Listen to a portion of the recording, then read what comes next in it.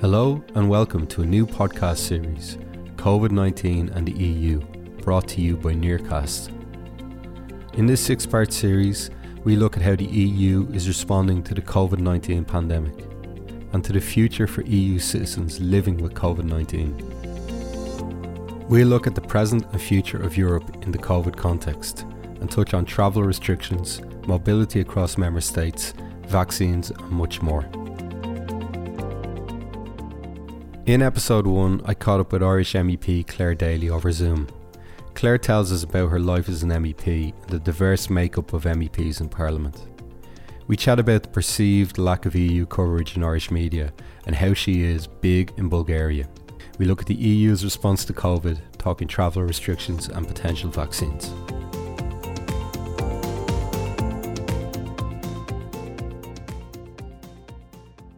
I want to welcome to the podcast Clare Daly, Dublin-based MEP, one of 13 MEPs from Ireland. Elected to the European Parliament in July 2019, Clare is a member of the Independence for Change Alliance. Clare is a former TD in Ireland, having been elected in 2011 and 2016 in the constituency of Swords, North Dublin. So Clare, how are you? And can I ask you, where are you at the moment? In Brussels. Thanks very much for inviting me on. Delighted to be here. I mean, I'm actually in Brussels, and I have been in Brussels pretty much since the first lockdown in about March. I made it home in May for a week after they brought in testing here in the Parliament to allow MEPs to travel a bit. And then I came home in the summer for about another week, 10 days, which my mother allowed me to spend in her garden. I wasn't even allowed in the house. And I've been back in Brussels ever since. So I suppose my looking on at Ireland, I'm looking on Ireland now nearly as a foreigner, because it's so long since I've been there, and listening to the news and the new restrictions, I'm wondering, are we even going to be allowed back for Christmas at this stage? And usually, let's say in pre-COVID times, what was a week like for you? Like, you would be back much more regular, I'm taking. Yeah, well, we would have been, not every week now, but certainly every third week, maybe every second week, and I mean, we had great plans to use the access that we get to information and everything to have events in Ireland. Like, I'd remember being really hopeful to have, seminars and information sessions and, try and bring some of the information about what's going on here back home. But sure, all of that is knocked on the head now. I know people are trying to do it by webinars and all of that, and that's great, but it's not enough. I mean, we try it also by podcast. We've launched a podcast, myself and Mick Wallace, sort of I Foresee Trouble with Daly and Wallace, to cover the work that we do here, because it's absolutely shocking how little coverage there is in Ireland of European issues. It's incredible. Like, I was actually in Bulgaria last week. I'm actually big in Bulgaria now because of the work that I've done in the Parliament, and there's not a single line in an Irish newspaper about anything we do about Ireland, not to mind the fact that an Irish MEP has become nearly a national figure in Bulgaria. Madness. So tell us a bit more about that. I was gonna just ask, actually, the day-to-day work of an MEP. We don't really find out. So what does a week look like for you, and how did you end up being big in Bulgaria? And nobody does, right? And that's the mad thing. And when I was out with you last year running for the European Parliament, I didn't have a clue myself, and that's to be honest. Like, I think I had no idea really about the scale of the Parliament. There's obviously now, after Brexit, there's 700 MEPs.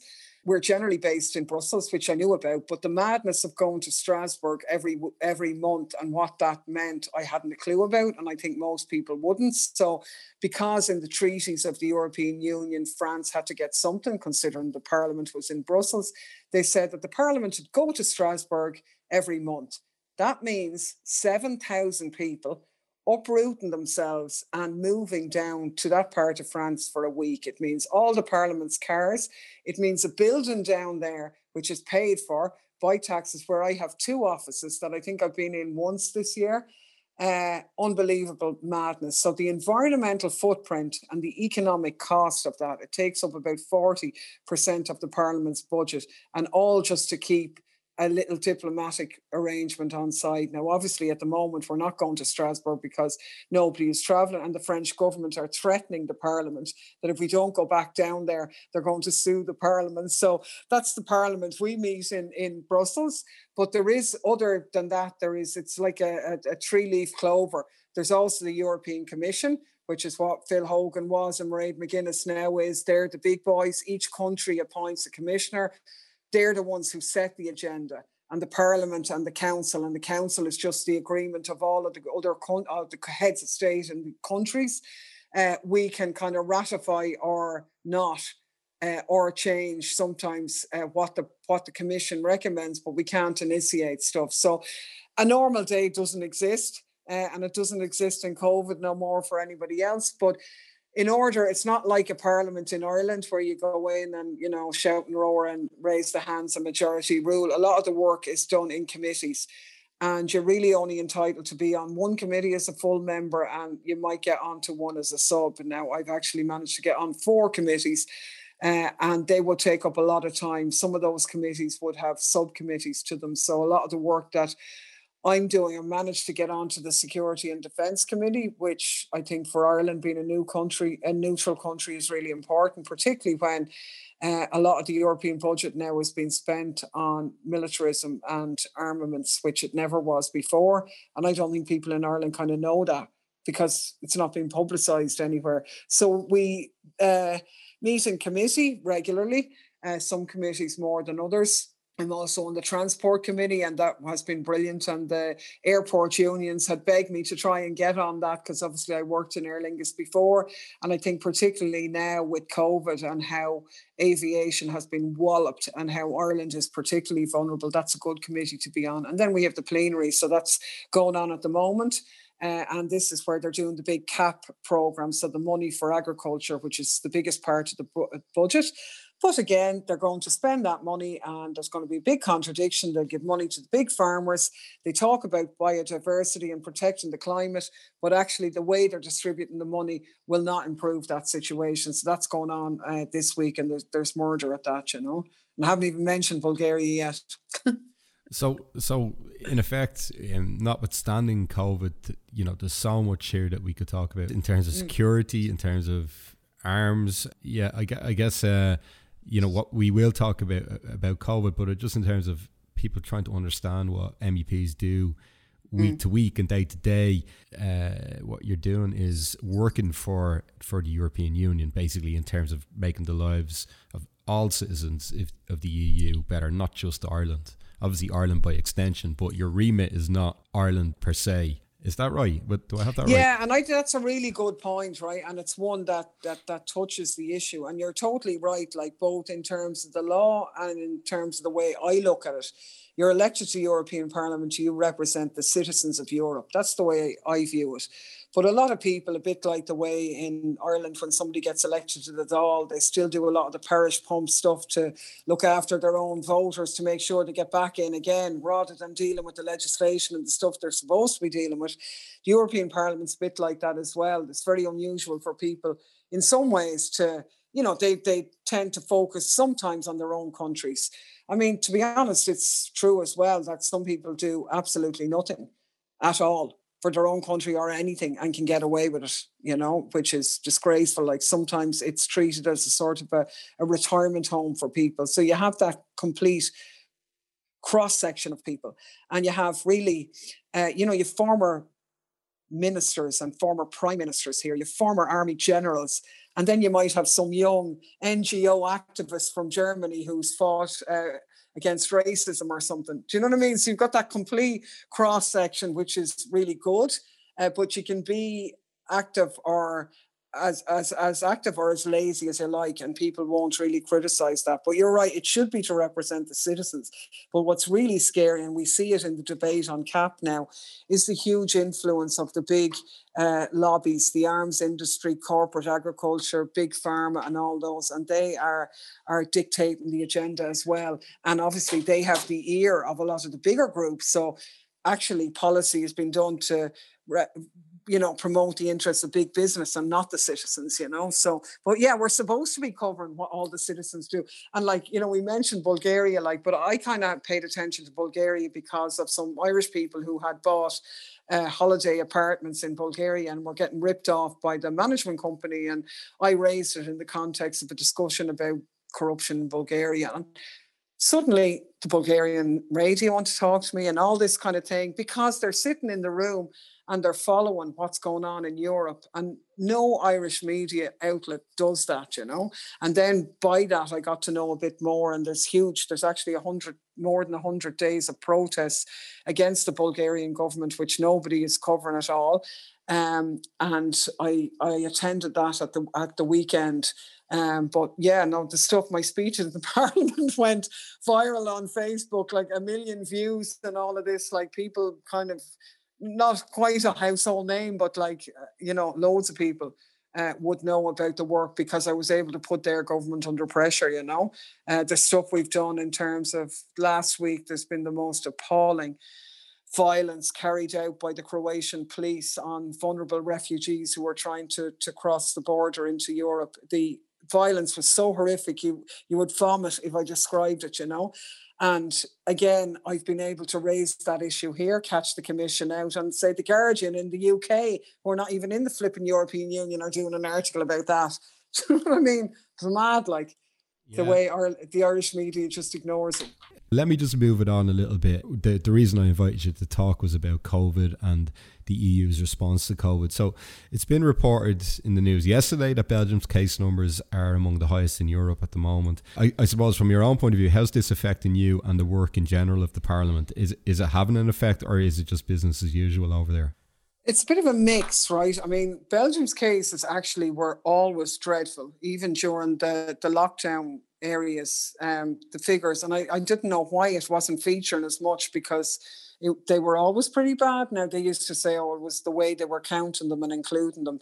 The figures have gone up over the past period, and say in the last 10 days, they shut the pubs. And then from Sunday night now, they've shut the restaurants, and the coffee shops and that have shut. And certainly from the Parliament's point of view, they're saying that our staff can only have to work from home 80% of the time. But the plenary is on, there's a lot of people around. The Parliament has, full on sanitising going on all the time. All the meetings are organised either remotely and physically for people to go to, with social distancing. You have to wear your mask everywhere in the meetings. You can only take it off when you're speaking. That's always been the case. So it's got tougher. The rules had relaxed. We were allowed to bring all our staff back. Now they've been sent home. And now, for the first time, I'm hearing of loads of people who've had it, loads of them. But none of them have been sick. They get it, they get diagnosed, because the testing here is incredible. So they get the test, they have it, they kind of isolate and come back, but none of them have been floored by it. And I don't know if that's because they're younger or whatever, but I don't know. But so I suppose it hasn't disrupted us that much, although this week now, we've gone a little bit backwards in terms of, we've been wearing masks in public for weeks anyway. So it's really just the restaurants and the bars. And actually they brought in a nighttime curfew as well. So from 12 o'clock at night to 6 in the morning, you're not allowed on the streets, and alcohol sales have been banned, I think, from about 8 o'clock or something. So that kind of stuff. But you see, on the other side, then there's total freedom. There's been testing brought in the Parliament all the time. You can travel to other countries if you get your test. You get your result back very promptly. If you land in Brussels airport, there's testing there. They'll test you for free. If you go to Italy, they'll test you. They'll give you results within 24 hours. And I have pilots and cabin crew and airport workers begging for Ireland to, at least introduce. I can't understand why Ireland hasn't got tested in the airports. It's just unbelievable. That does seem like something that should have been rolled out. And this comes into my question around the EU's response to COVID. And is it a case that this is something that could be easily copied from country to country, where if you can do tests in Belgium, in Brussels airport, why can't you do them in Dublin airport? Is it the will of the government here that's lacking, or is it the fact that it hasn't been rolled out across the EU the way the way it should be? I mean, look, there's been huge lack of coordination at an EU level. I mean, they waffle on about solidarity all the time, but the reality was when the virus broke out earlier in the year, they all ran for cover behind their own national borders. They left the Italians without masks, without equipment. And then when the Chinese and the Cubans then started sending over masks, they got panic stricken then, and then they rustled up a few, like, you know, so it kind of started with that. Then a lot of the countries closed their borders, which is a bit ridiculous in loads of ways, because you could live in Germany, but like your nearby town could be in France or whatever, you know what I mean? It's one virus, no matter what country you're in, really. So there was a closing of borders that caused an awful lot of problem for workers who work on both sides of it. Big outcry over that. That's been generally sorted, but quite late in the day. So now they have the traffic light system where they coordinate the level of threat, and they're supposed to be, but it is a member state decision. So in Ireland's case, it will be the Irish government, but other countries the same for how they deal with things. And most other countries have a system where there are testing. Like if you take it, Belgium and the Netherlands and France have got really bad, whereas Italy has been the best in Western Europe, ironically now, for the last period. But was it last week or the week before, Belgium and Holland and France were put into a kind of a dangerous category from the point of view of Italy. So Wednesday night, they brought this in and said, no, anybody coming from these countries now has to be tested. And by Friday morning, they had all their airports were, you know, with all of the testing, big queues, electronically upload the information. People were told that if they had a test in their own country, grand, they'd have to do this test at the airport, self-isolate for 48 hours. Their information would be updated on the database. And then, you know, obviously if they had COVID, then it was a problem. If they didn't, just carry on their holidays or their work or whatever. The test results were actually out within 24 hours. So a minor inconvenience that nobody would mind, but yet they get to travel. And then Ireland Aviation, an island who needs our airlines even more, they can't even do that. And I mean, I've been asking, I know you asked me the question, all I can say is I've been asking that question of the Irish government for months now, and I haven't got any answer at all. Just kind of, yeah, we're looking at it. It's one of the things, la, la, la. It's just the inconsistency in Ireland seems to be shocking. How does the travel restrictions, and Ireland hasn't adopted the green light system yet, how does that affect the EU's promotion of mobility around Europe, people's ability to move freely? Do you see that you know, countries were closing up borders in the early stage? Is that not, you know, going against the ethos of the EU to an extent? Totally, not even to an extent. You're 110% right. And they kind of got into a panic because they talk about these 4 freedoms, but when they talk about freedom of movement, and we look at that, and ordinary people look at that from the point of view of, geez, that's great. We can go on our holidays without showing a passport. Now, obviously, Ireland and England stayed out of that Schengen system, but most of Europe didn't. So they have this, one of what they call the jewels in the crown was the Schengen system. So you can move freely across all the countries that are involved, which is most of the countries in the European Union, and makes life incredibly simple. But of course, while that's nice for people going on their holidays or studying, and we all love that, the real reason behind that was for the movement of labour, so that business could profit from that. So they were up in arms when a lot of the countries just ran home and, you know, locked up the borders. It caused enormous problems for companies, and it completely went against the grain of what the EU says it talks about and what it represents, a free movement. So a lot of the countries sort of in Eastern, some of them used it for racist purposes, like to keep out refugees and break the law there. So there's huge problems. And I mean, I think you're right. To me, it's shown the weakness of the European Union. They talk on the one hand, great talks, and there's cracks there behind the scenes though. Just in terms of if I get your opinion on individual countries for a minute, there's been a lot of debate about Sweden and their approach to the crisis, and I'm sure you have collaborated on committees with Swedish MEPs, or you know Swedish diplomats from your time in the parliament. They didn't lock down like other countries, and evidence suggests as the rest of the EU is heading into the midst of a second wave, cases in Sweden are not rising as fast. So do you think that they made the right call, or is it starting to look like they made the right call? I'd like to know your thoughts on that. it's very hard to know. And you know what I mean? When people aren't from a medical background, they're kind of afraid to say something that could be misconstrued and undermine public health. But yeah, I mean, we have to look at Sweden. Traditionally was quite a progressive country. They're not one, who had good public services. I know they've been eroded a bit, but they're also a country that places a lot on kind of personal responsibility in that. So it wasn't that they were doing nothing, like, do you know what I mean? That they left everything open and say, oh, do what you like. They're quite good at respecting rules without taking responsibility, I suppose, for their behaviour and being a little bit careful. And if they were unwell, staying at home and all of that. So I think it was in some ways. They were caricatured a bit, you know what I mean? Where it was kind of said, oh, they just left everything carry on as normal. I mean, they didn't do that, but they did adopt a very different approach, which, yeah, you'd look at the statistics and you say, well, it is interesting and time will tell. But I do know there were people in Sweden who were obviously giving out about what their government was doing as well, and saying that they were too cavalier, that they sort of, in an irresponsible way, risked public health by doing that. But the figures don't necessarily back that view up, Yeah. But maybe it's a little bit early to say.